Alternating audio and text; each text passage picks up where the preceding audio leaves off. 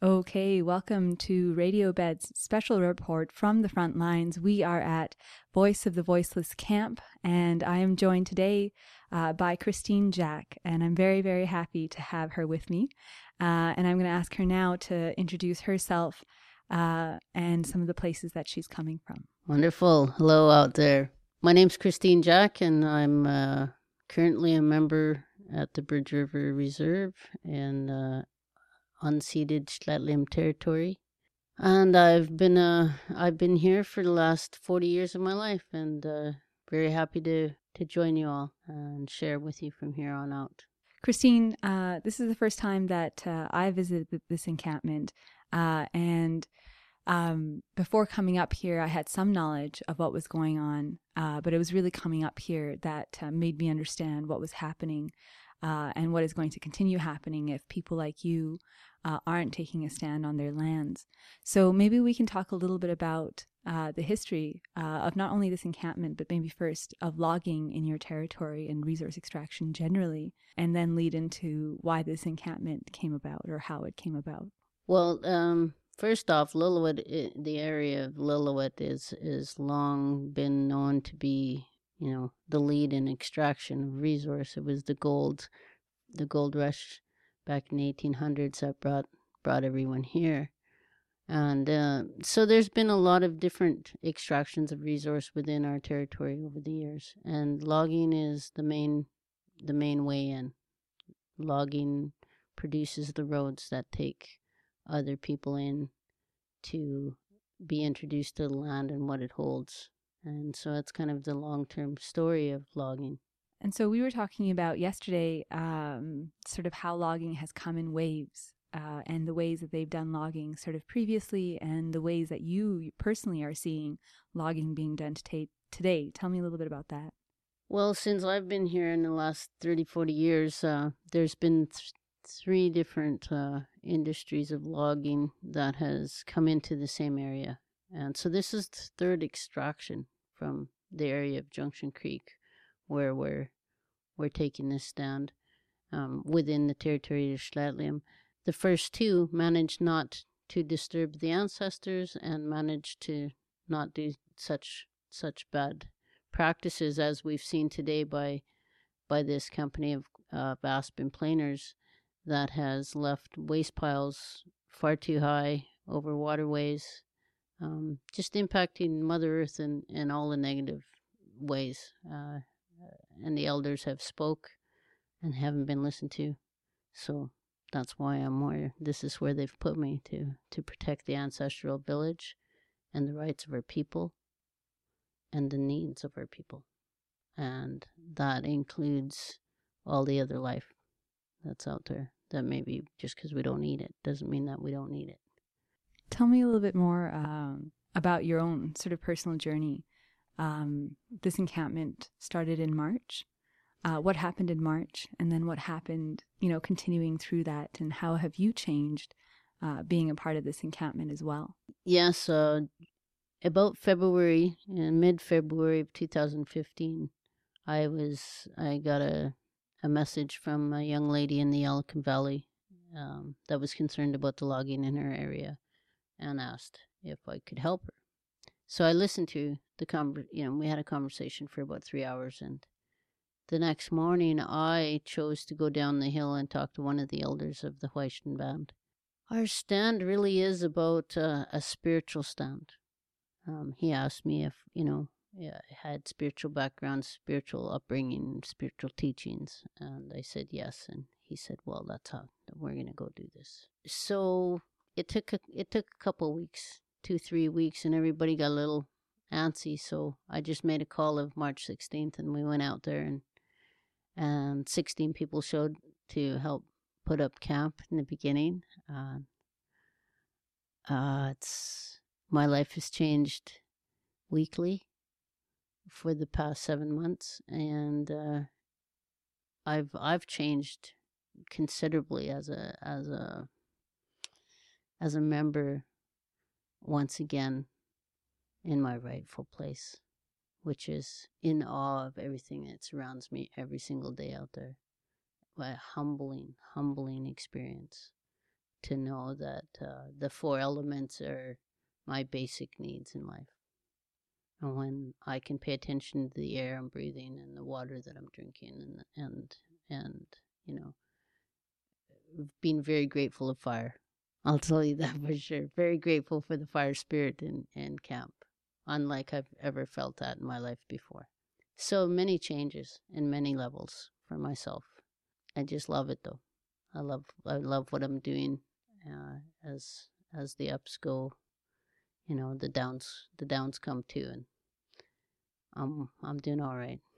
And you've been out there for a good 8 months almost now, right? And Yeah, you haven't spent more than a week away. Yeah, I've never really thought too much about how much time I've had away, because the longer I spent out there, the more I found I didn't like coming down to town anymore. Or you know, you just go through so many transformations of understanding your relationships that you've had in the past, in being this character that played this piece in society. And when you just don't do it, they go on. You just get replaced with somebody else, and it's just it's really interesting. And so I just made a tough choice for myself, I think. I'm okay with it. I like myself more than I've ever liked myself. I feel healthier than I've ever felt in my life. That certainly is completely backwards than what I was expecting.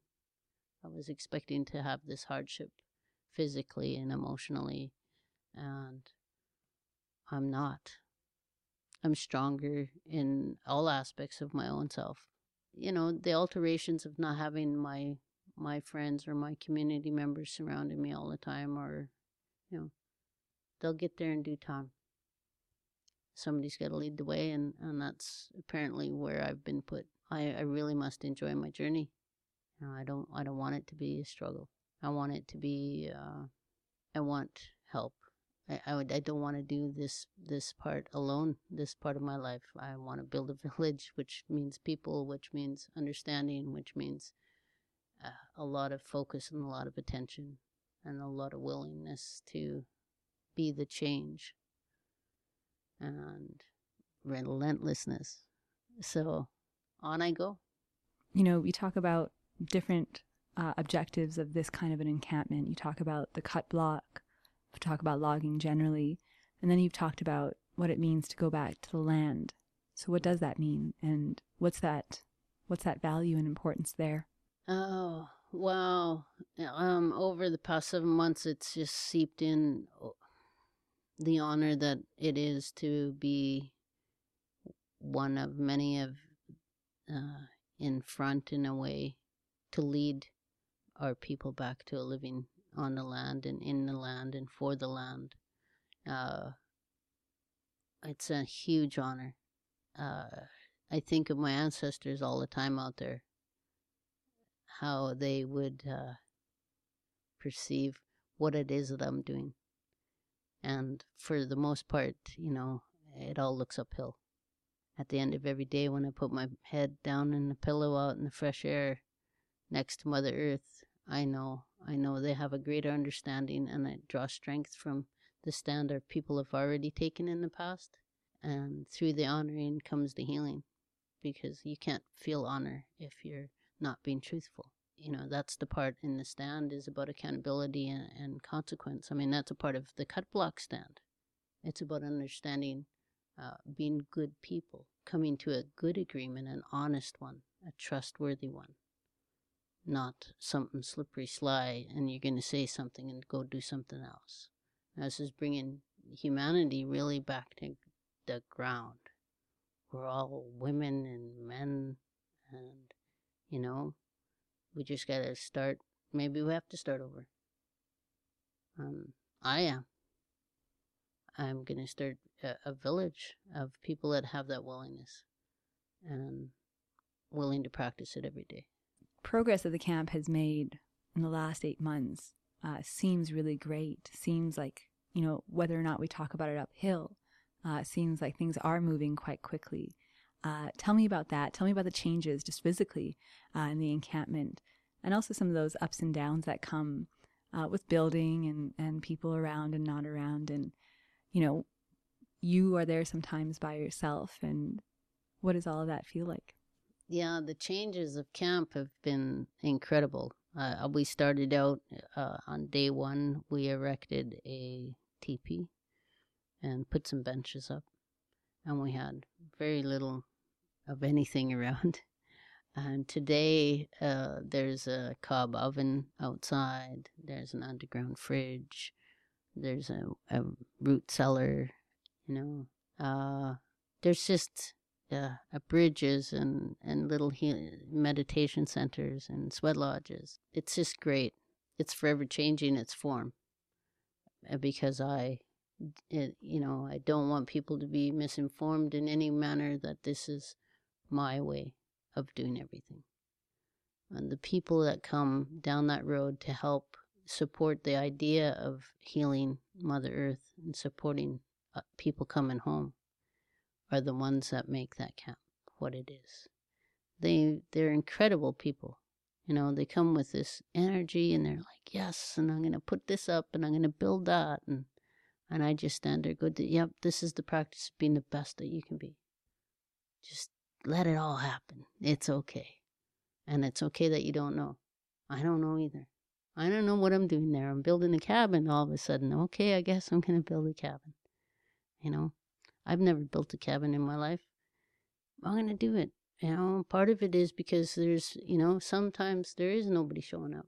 The creator for me says, then do something, Chris. Don't sit there.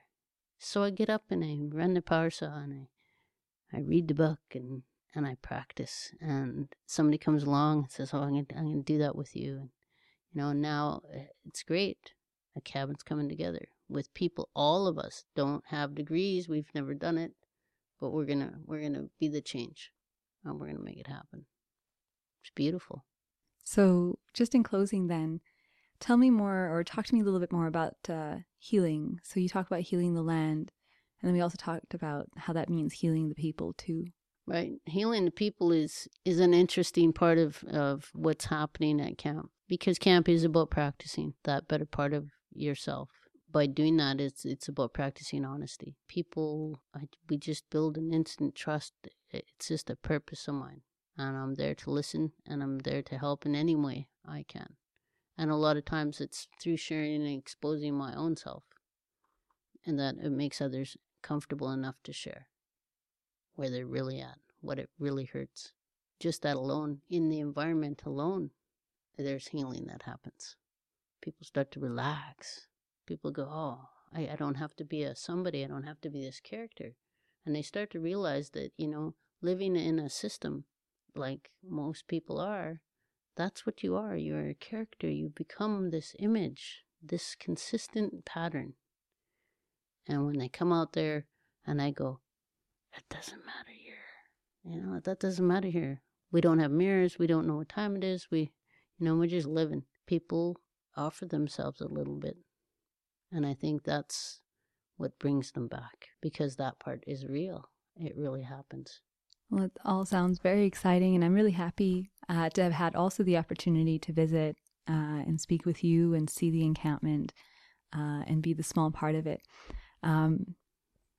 Is there anything else for the listeners here that you want to share about yourself, about the encampment, about the stance that you're taking as well? Well, if anything, I would like to say Kuksham and Shnook Shnookwa. Thank you, my friends, for being right where you are, being who you are. Don't give up. Don't give up in your dream of doing the better thing, the right thing in life. I believe I can do it, and I am, and I believe in you too. I hope to see you out there in camp.